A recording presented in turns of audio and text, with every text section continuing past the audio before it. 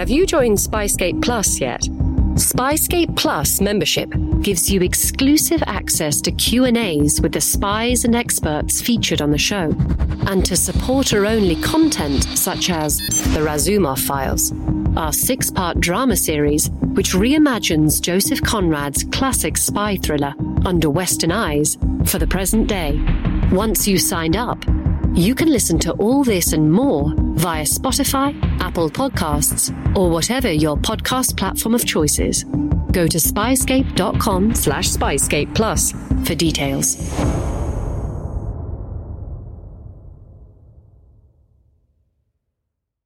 Incoming transmission. Welcome to True Spies.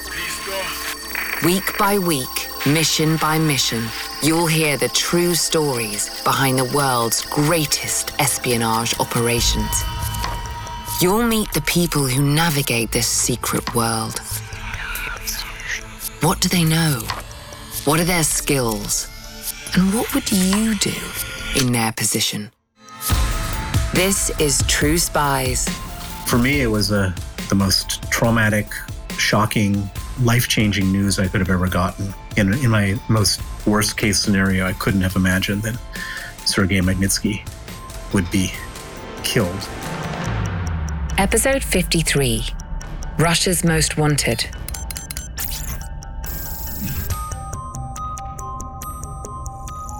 My name is Bill Browder. I'm the CEO of Hermitage Capital Management, and I'm the head of the Magnitsky Global Justice Campaign. And for more than a decade, I was the largest foreign investor in Russia before I fell out with the Putin regime and became the biggest enemy of Vladimir Putin.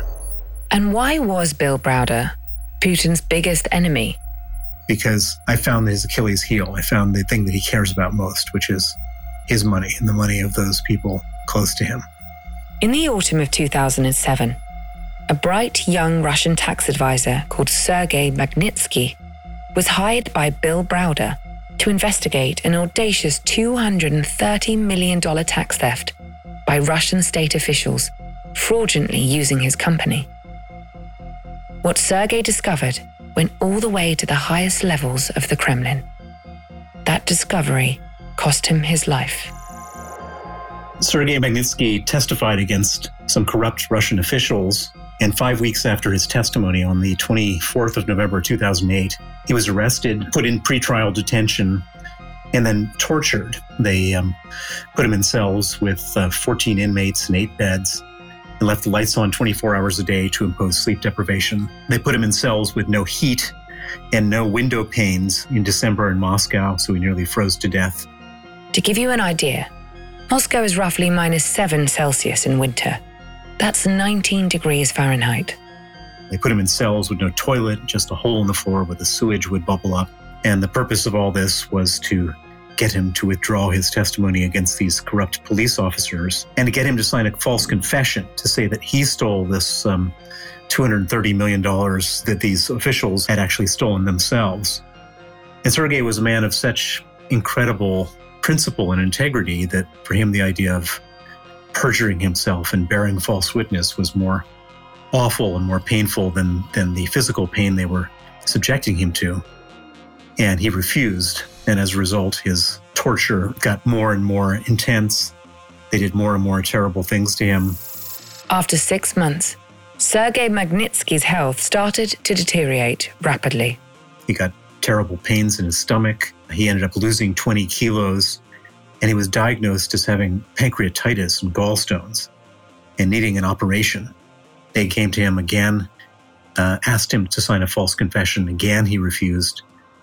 And in retaliation, they moved him to a different prison, a maximum security prison called Butyrka. Butyrka is an imposing red-brick prison in Moscow. It's notorious for its squalid and torturous conditions. Inmates have been known to say that authorities send you to Butyrka with one goal: to break you.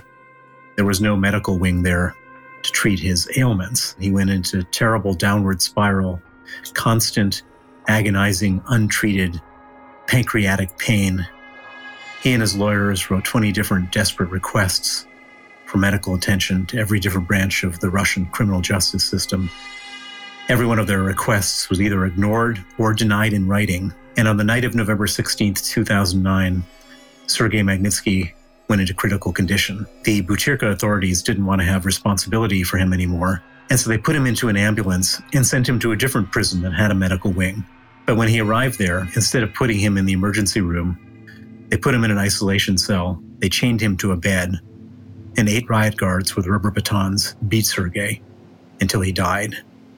That was November 16th, 2009. He was 37 years old. He left a wife and 2 children. Bill vividly remembers the morning that changed his life. He was in bed in his London home when he got a call from a Russian lawyer. He told me that Sergei had been killed. And for me, it was the most traumatic, shocking, life-changing news I could have ever gotten. In my most worst-case scenario, I couldn't have imagined that Sergei Magnitsky would be killed. And when I was finally able to get through the heartbreak and hysteria of the moment to think clearly, it was obvious that there was only one thing I could do, which was to put aside everything else I was doing and devote all of my time, all of my resources, and all of my energy going after the people who killed him, make sure they face justice. And for the past 11 years, that's exactly what Bill's been doing.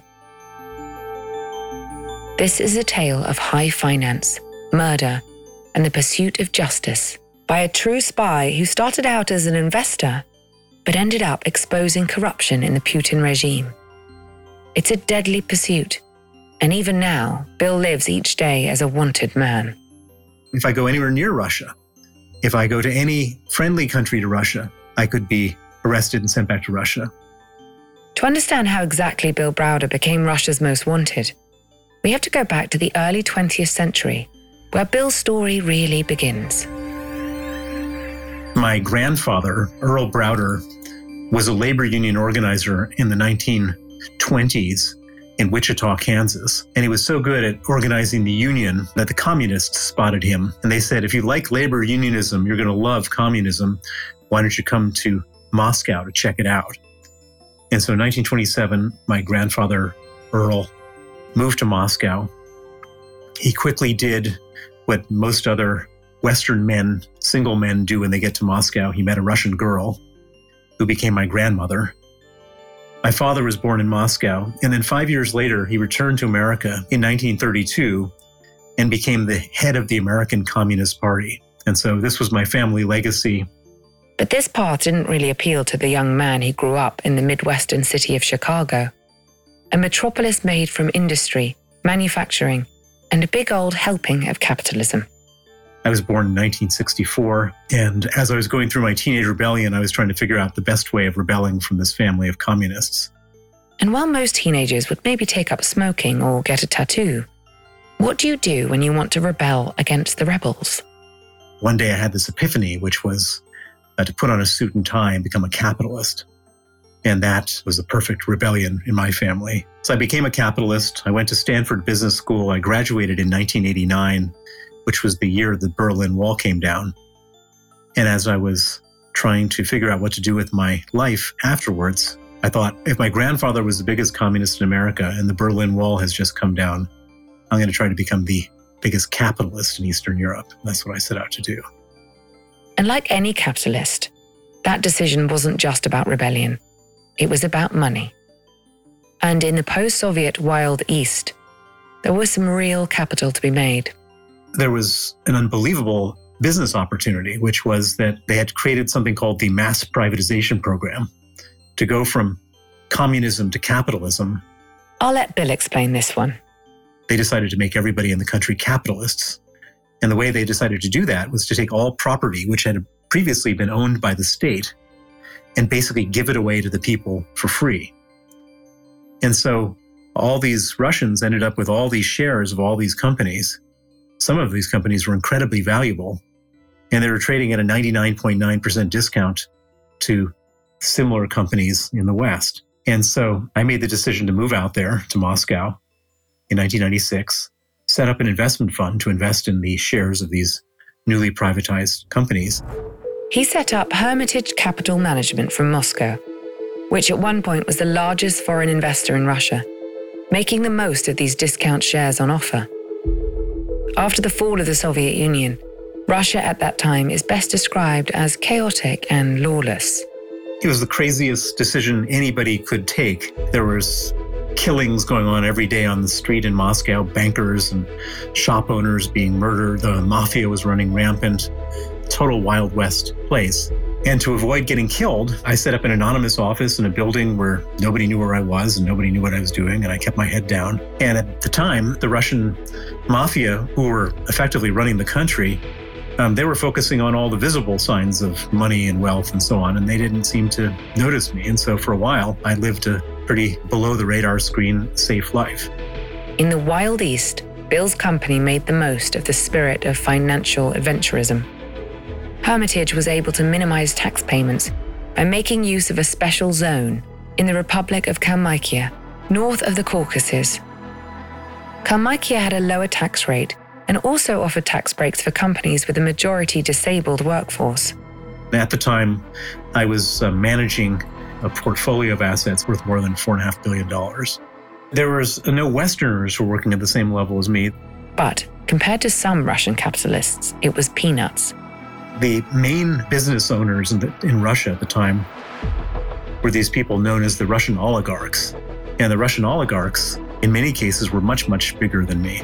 Think Roman Abramovich, the owner of Chelsea Football Club, known for his mind-boggling collection of super yachts, luxury cars, private planes and lavish homes all over the world.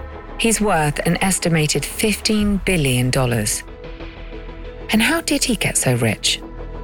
Well, when the Soviet Union collapsed, a small group of individuals with close and rather lucrative connections to the Russian leaders were given ownership of the country's industries and natural resources from steel to natural gas. Abramovich made his money in oil. These people quickly became eye-wateringly rich and essentially untouchable. And with wealth comes enormous power. To this day, these oligarchs hold sway over the Russian government and almost every aspect of daily life in the country. You may be wondering why the history lesson. Well, Bill was doing business in Moscow with some of these companies, and when he looked into their finances, alarm bells started ringing. I noticed that all the profits were disappearing out the back door. Which means? When I say that they were taking the money out the back door, this is not like somebody padding their expense account. What I'm talking about is like Gazprom, Russia's largest oil company, taking a field of gas reserves that's worth $2 billion and then selling it to the brother of the CEO for $100,000 and things like that. And literally wholesale theft on an order of magnitude that's unimaginable. We calculated that between 1996 and 1999, Gazprom's management team, Gazprom is the largest gas company in the world. The management team at Gazprom, which consisted of sort of government-appointed people, and I think at the time it was like 9 individuals, had stolen oil and gas reserves equal to the size of Kuwait out of the company for their own benefit. And how did Bill know all this? So Russia is seen from the outside as being a really opaque, hard to pin down place. And it is opaque, and you ask people questions, they don't answer them properly and so on.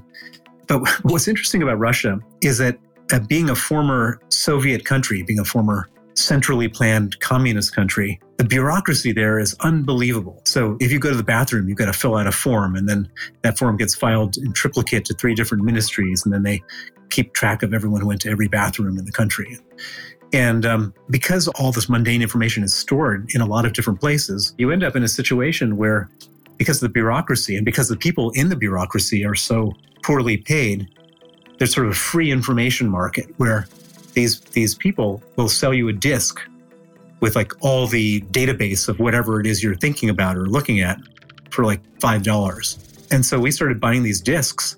And from these disks, we could put together the most incredible analysis of stealing that you could ever imagine. Remember, this was a lawless time. As Bill said, murders were commonplace and corruption rife. So what would you do if you had incriminating evidence against the biggest company in the country, whose chairman of the board at that time was also the country's prime minister? Play it safe and keep quiet? Extortion, maybe? Play the game and make some money yourself? or go up against them. Remember, you're investing in these companies, so some of that money disappearing out the back door is yours. There was an orgy of stealing going on at these companies. And at the time, there was no regulator, there was no police, there was nobody to do anything about it. But I knew that if I didn't do something myself, that basically I was going to end up with zero. The capitalist was not about to see his hard-earned $4 billion stake in Russian companies disappear from those businesses into the corrupt pockets of the country's richest. So he chose option 3. Take on the oligarchs, the government officials, and the management. Which were all sort of intertwined in this constellation of what I call bad guys. Good luck. You'll need it. I started to do this, what I call naming and shaming campaigns, where we would research how these people went about doing the stealing. We'd document the research in a simple to understand way, share that research with the Wall Street Journal, the Financial Times, New York Times, etc., and then create scandals around these big theft situations. A risky game to play. I mean, it was clear that I was going to be upsetting a lot of very powerful people. And so I ended up having, really high level of security. At one time, I was traveling around with 16 bodyguards. Whenever I'd move around Moscow, I would be in my car with 2 heavily armed guards. And then there would be 3 other cars, a lead car, a lag car, and a sidecar, all driving with us. And we'd go from my office to my home, and the lead car would peel off and get there quicker, and then the guards would jump out and scan the rooftops for snipers and the cars in front of the building for bombs, and then clear the stairwell, and then everyone else would get me into the apartment. When we were in the midst of some of these big campaigns, it was like, full-on total security. This was around the turn of the century when Russia got a new president. Initially, Bill found an unlikely ally in him. Vladimir Putin had come to power, and when he became president, the presidency had been so diminished by the corruption of the oligarchs that they owned all the levers of power. They basically had bribed individuals in the police and the prosecutor's office to work for them, not for the president. And so the first thing that Putin wanted to do when he became president was to strip the illegitimate power of the oligarchs. There's this expression, your enemy's enemy is your friend. And so I was attacking the oligarchs who were stealing money from me, and he was mad at the oligarchs who were stealing power from him. And so every time I would publicize a scandal, he would step in. Not because he liked me, and I should say I never met the guy or even talked to him, but I would put these scandals out there, and all of a sudden the president of the country would step in and crush them, and my share prices would go up.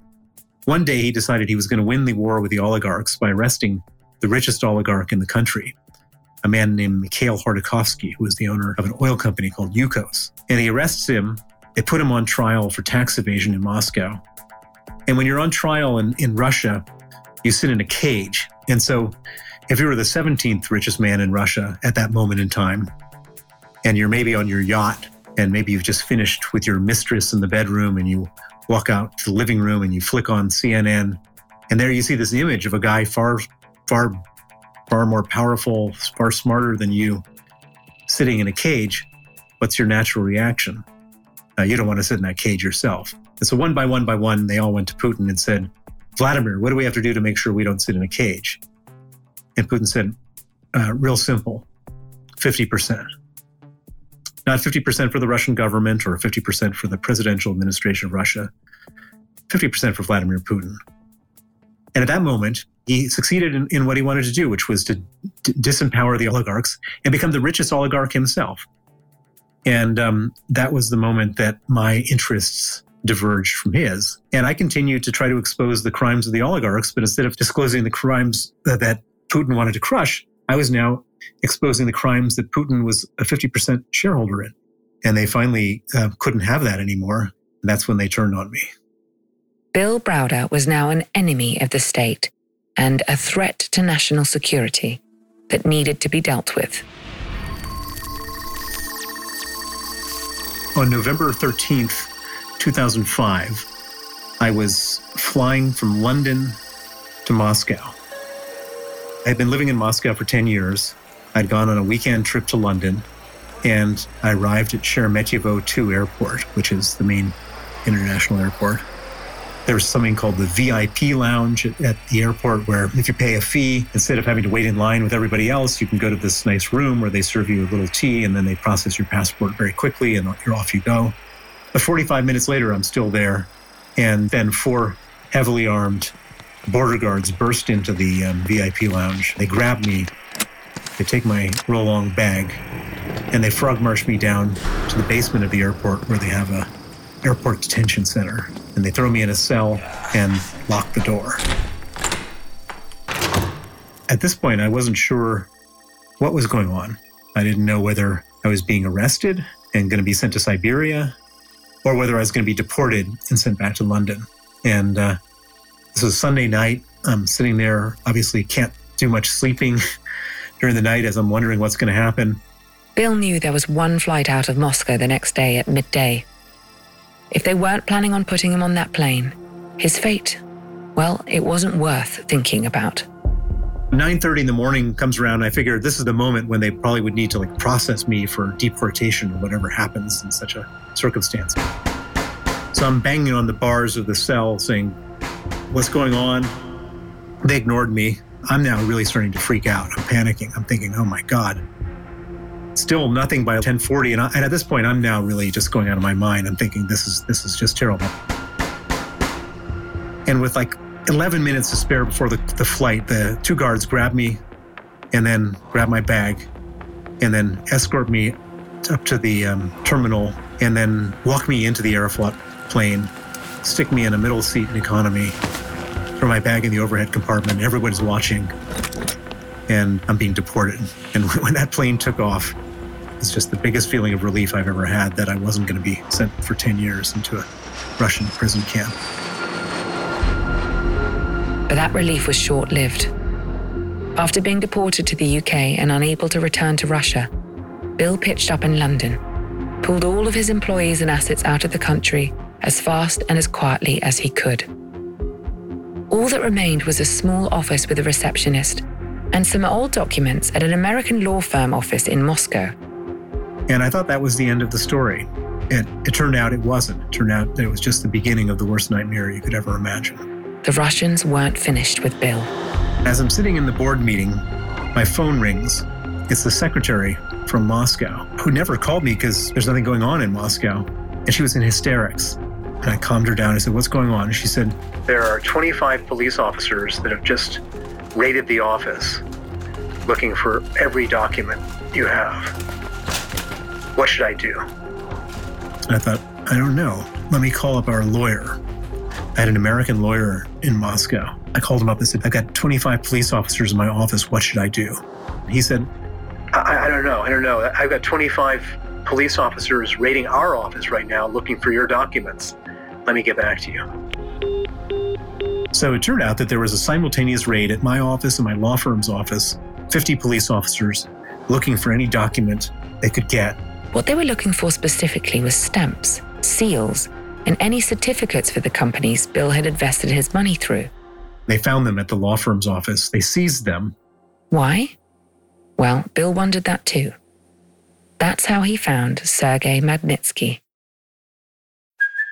Hey, it's Kaylee Cuoco for Priceline. Ready to go to your happy place for a happy price? Well, why didn't you say so? Just download the Priceline app right now and save up to 60% on hotels. So whether it's Cousin Kevin's Kazoo Concert in Kansas City, go Kevin, or Becky's Bachelorette Bash in Bermuda, you never have to miss a trip ever again. So download the Priceline app today. Your savings are waiting. Go to your happy place for a happy price. Go to your happy price, Priceline. Every day in America, 60 million packages are delivered. But we don't always know what's inside. He bent down to pick the package up. That's when the device detonated. Danger is everywhere, and no one is safe in Austin, Texas, as law enforcement hunts a serial bomber for 19 days. From Sony Music Entertainment, Campside Media, and Pegalo Pictures, this is Witnessed. 19 Days. Subscribe on Apple Podcasts to binge all episodes or listen weekly wherever you get your podcasts. I said, I need to find the smartest lawyer I can find in Russia to investigate this, figure out what they're doing, and stop it. And I looked around, I said, who is that person? And I zeroed in on a 35-year-old young man named Sergei Magnitsky. He was the smartest lawyer I knew in Russia. He could run circles around everybody else. Now listen closely, because this is what Sergei found out about the people targeting Bill. He said, I've discovered there were two parts of this whole process. The first was they wanted to steal all of your money. After seizing your companies, they then went to all the banks and custodians in Moscow where you kept your assets and demanded to have them handed over, but there was nothing left. And so I felt pretty good about that. I felt like I had made a really good judgment of getting everything out of there. The people trying to access those bank accounts were the same people who'd raided his offices. But that wasn't the end of it. Sergei soon discovered that there was a second, more elaborate part of this fraud. So when I sold everything after I'd been kicked out, we had a huge profit. We had $1 billion of profit. And on that profit, we paid to the Russian government $230 million of capital gains tax. And what these criminals did was, with all these documents they seized, they went back to the tax authorities and they said, we need to file an amended tax return. Posing as Bill's company. They said there was a huge mistake made in the previous year. They said these companies didn't earn $1 billion. They actually earned zero. And they came up with a complicated way of fraudulently explaining that. And they said because they earned zero, then the $230 million of taxes that was paid in the previous year was a huge mistake. It was paid in error, and we'd like that money back. And so on the 23rd of December, 2007, 2 days before Christmas, they applied for a $230 million tax refund. This would be the largest tax refund in the history of Russia. And it was approved and paid out the next day, Christmas Eve, no questions asked. But this wasn't Bill's money. They weren't stealing $230 million from him. They were stealing $230 million from the Russian government and using Bill's company to do it. Naturally, Bill and Sergei assumed rogue, corrupt officials were behind it, police officers who wanted to make some big money. And so we figured if we just brought this to the attention of the most important law enforcement agencies and so on, that the good guys would get the bad guys, and that would be the end of the story. And so we wrote criminal complaints to every different branch of the criminal justice system, to the head of the prosecutor's office, to the head of the Russian State Investigative Committee, to all sorts of people. I then went to the TV, radio, newspapers, explaining the whole fraud. And then Sergei went to the Russian version of the FBI, the Russian State Investigative Committee, and gave formal testimony against the police officers who conducted the raid that led to the fraud. If it seems implausible that the tax office would believe $230 million worth of tax was paid accidentally, it is. No one makes that big a mistake. This was a complex, highly sophisticated and organized crime. There were a lot of powerful people making money on the heist. Sergei's testimony implicated some of Moscow's highest tax officials, as well as police, judiciary, and bankers, all working together. We were astounded because we thought that although, Russia is a highly corrupt place and we've seen so many different versions of corruption, we've never could imagine that Vladimir Putin would allow this to happen. He wouldn't allow nearly $250 million to be stolen from his own government by his own corrupt officials. Well, it turns out that in Vladimir Putin's Russia, there are no good guys.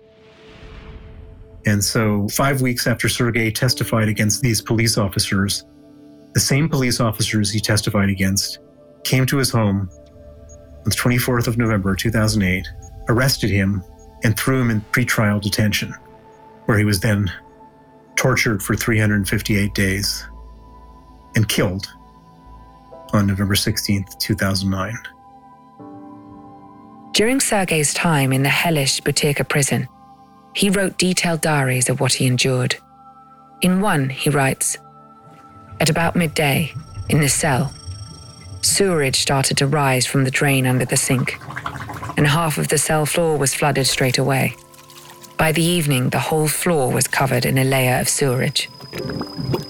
It was impossible to walk on the floor, and we were forced to move around the cell by climbing on the beds like monkeys. For almost a year, they tried to make him sign a false confession to say he'd stolen the money. But Sergei wouldn't budge. In Russia, a person can only be held in pre-trial detention for a year. they were faced with a terrible dilemma, which was that either they would put him on trial and then he would then tell the whole story to the whole world about why he was arrested, the tax rebate fraud. Alternatively, they could let him go, but then all of a sudden, so they have to figure out how to justify their fraud in another way. Or they could kill him. Which, brutally, they did. He was my friend, he was my lawyer, and he was somebody I greatly admired. And he worked for me. And so if he hadn't worked for me, he'd still be alive today. And so I bear a huge burden of responsibility, of guilt, of regret for his death. The next move in this chess game between the Russian state and Bill Browder belonged to the American-born investor. He wanted justice. I would have thought that they would have put the people who killed him on trial. But they didn't. They circled the wagons, and it became obvious that if we wanted to get any justice, we were going to have to do it outside of Russia. And so I came up with this idea, which was that the people who killed him did it for money. And the money that they did it for, the $230 million, they don't keep in Russia. They keep it in the West. And so I came up with this idea, which was to freeze their assets and ban their visas in the West. He took the idea to Washington. It passed in the House of Representatives and the Senate with overwhelming support on both sides. And that became known as the Magnitsky Act. And the Magnitsky Act started with just Sergei, but then was broadened to all human rights abusers in Russia. And it became a federal law in the United States on December 14, 2012. Since 2013, 18 individuals involved with Sergei's death have been sanctioned. Senior Russian tax officials, members of the Russian Ministry of Internal Affairs, prison officials, and a number of district court judges, all barred from entering and keeping assets in the US. In practical terms, this means no luxury properties, no sending their kids to prestigious schools and colleges, the things very rich people like to do. As you can imagine, Putin was not impressed. Vladimir Putin went out of his mind. In retaliation, he banned the adoption of Russian orphans by American families, and he made repealing the Magnitsky Act his single largest foreign policy priority. And then they started coming after me. They started coming after me with death threats, with kidnapping plots. In a desperate and extraordinary attempt to discredit Sergei's testimony, the Russian state put both of them on trial in 2013 and found them guilty of tax evasion for the $230 million. Sergei was spared a jail sentence after a Moscow judge acknowledged that he was, in fact, dead. Bill, meanwhile, was sentenced to 9 years in absentia to hard labor in a prison camp. In the history of Russia, they've never put a dead man on trial. And it was extraordinary. It was true Kafka. There was a courtroom and a judge, a prosecutor and defense lawyers and bailiffs and court reporters and journalists in a cage, the normal cage that they put defendants in, with 2 empty chairs. And it was a true show trial if there ever was one. Even to this day, the Russians are still after Bill. They've applied to the British government to have me extradited on numerous occasions. They've sued me, they made movies about me, and I'm now one of their prime targets, probably the number one foreign enemy of Vladimir Putin. In the past 9 years, they've put out 8 Interpol warrants for his arrest. Each time he turns a corner, they could be there, waiting. The other big project that I have going on, in addition to the Magnitsky Act, is figuring out who got the $230 million. And we found some of that money going to Spain to purchase luxury properties. So the guys who killed Sergei Magnitsky took that money and distributed it, and some of the recipients bought luxury properties in Spain. And so I reported it to the chief anti-corruption prosecutor in Spain, a man named Jose Grinda. He opened a criminal case and he invited me to Madrid to provide further evidence. Remember, if you're Bill, nowhere is safe. At the end of May 2018, I checked into a hotel in central Madrid. And the next morning, as I was going to breakfast before my meeting with Prosecutor Grinda, I opened my hotel door standing outside the door is the manager of the hotel and two policemen about to knock on the door. And I ask, what's going on? And the manager says, excuse me, but can you give them some sort of identification? I pull my passport out of my suit pocket. I hand it over to them. They compare it to a piece of paper they had. And they said, you're under arrest. And I said, what for? And they said, Interpol, Russia. Stop. You know if they take you and hand you over to the Russians, you've got a 10-year stint in a hard labor camp, most likely in Siberia. And even more likely, this is just the tip of the iceberg. They've been after you for years. You're their number one enemy. Global superpowers have put sanctions on their billions because of you. They killed your friend for less. The police are waiting for you outside the door while you pack your bags. You've got maybe a minute to make a move. How are you going to save yourself? While I was packing, I tweeted out, being arrested on a Russian Interpol warrant. I then go downstairs with the police. They throw me into the back of the police car. I'm freaking out. I'm thinking maybe the people don't believe me on Twitter because anyone could say anything on Twitter. And they hadn't confiscated my phones. And so I surreptitiously took a picture from the back of the police car and tweeted out saying, in the back of the police car on the way to the police station. The more people know what's happened to you, the harder it'll be to cover it up. This had just set off a total firestorm where the whole world was just like watching in real time to see what was going to happen. And probably 100 journalists called Interpol, 100 more called the British government, 100 more called the Spanish government. I get to the police station and they're all sort of pretty excited. They think they've caught some big international fugitive, and you can almost feel the electricity in the air. And about an hour into it, I could feel the whole police station deflate, and they came to me shortly thereafter and said, we've just been informed by Interpol that your warrant has been canceled. You're free to go. And breathe. If I hadn't tweeted it out, if there hadn't been this huge storm of indignation around the world, I might have been sitting in a Spanish jail cell for 6 months fighting extradition from Russia. And under the wrong circumstances, I could have been sent back to Russia. And if I had been sent back to Russia, I would be killed just like Sergei Magnitsky. Staying visible is Bill's main survival technique. It's totally counterintuitive. The advice I've gotten from almost everybody I know is, keep your head down, don't poke the bear, stop doing all this stuff, Bill. It's really dangerous. And my response to that is that no, it's actually much more dangerous to become irrelevant, because if you're irrelevant, they will kill you and then nobody will care. And so I can't say that they're not going to kill me or kidnap me or arrest me and then kill me or whatever they're going to do. What I can say is that by continuing to be out in the open about this, they will pay a huge price for doing that. So every day Bill is on the radio, on TV and podcasts being interviewed or speaking about the global Magnitsky Justice Campaign. The legacy of the bright young Sergei Magnitsky lives on.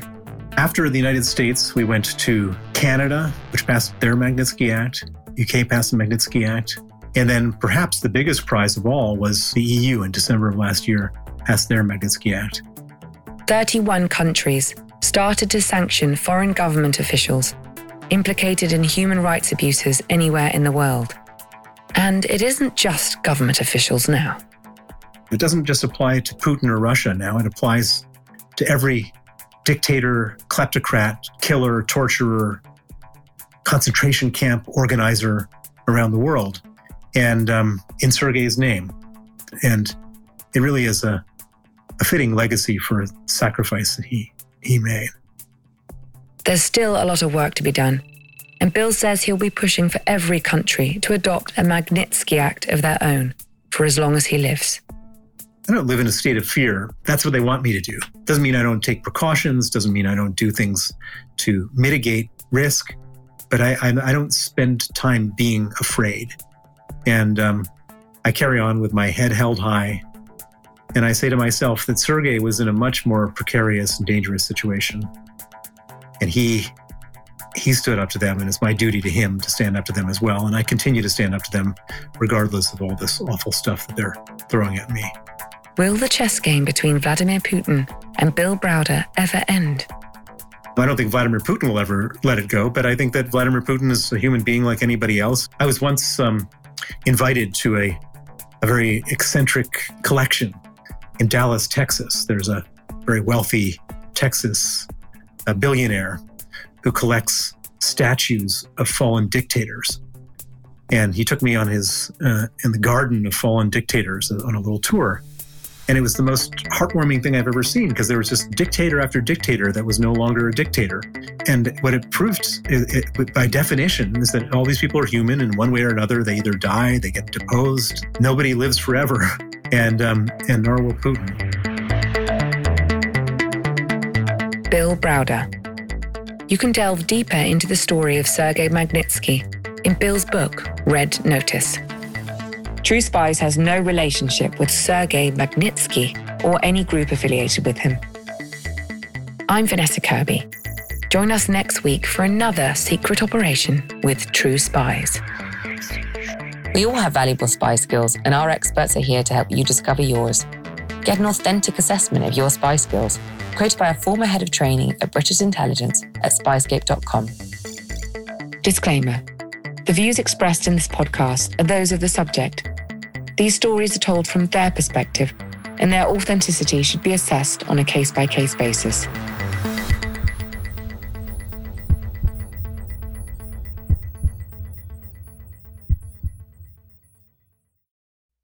In the 1970s, John Todd burst onto the evangelical scene with a shocking tale. He claimed to be a former witch, involved in a then unheard-of secret organization called the Illuminati, and urged Christians to prepare for a violent world takeover. First of all, the number one weapon in everybody's home should be a 12-gauge pump shotgun. Hear the amazing story of one of the originators of the modern-day conspiracy theory. From Magnificent Noise and Sony Music Entertainment, this is Cover Up, the Conspiracy Tapes.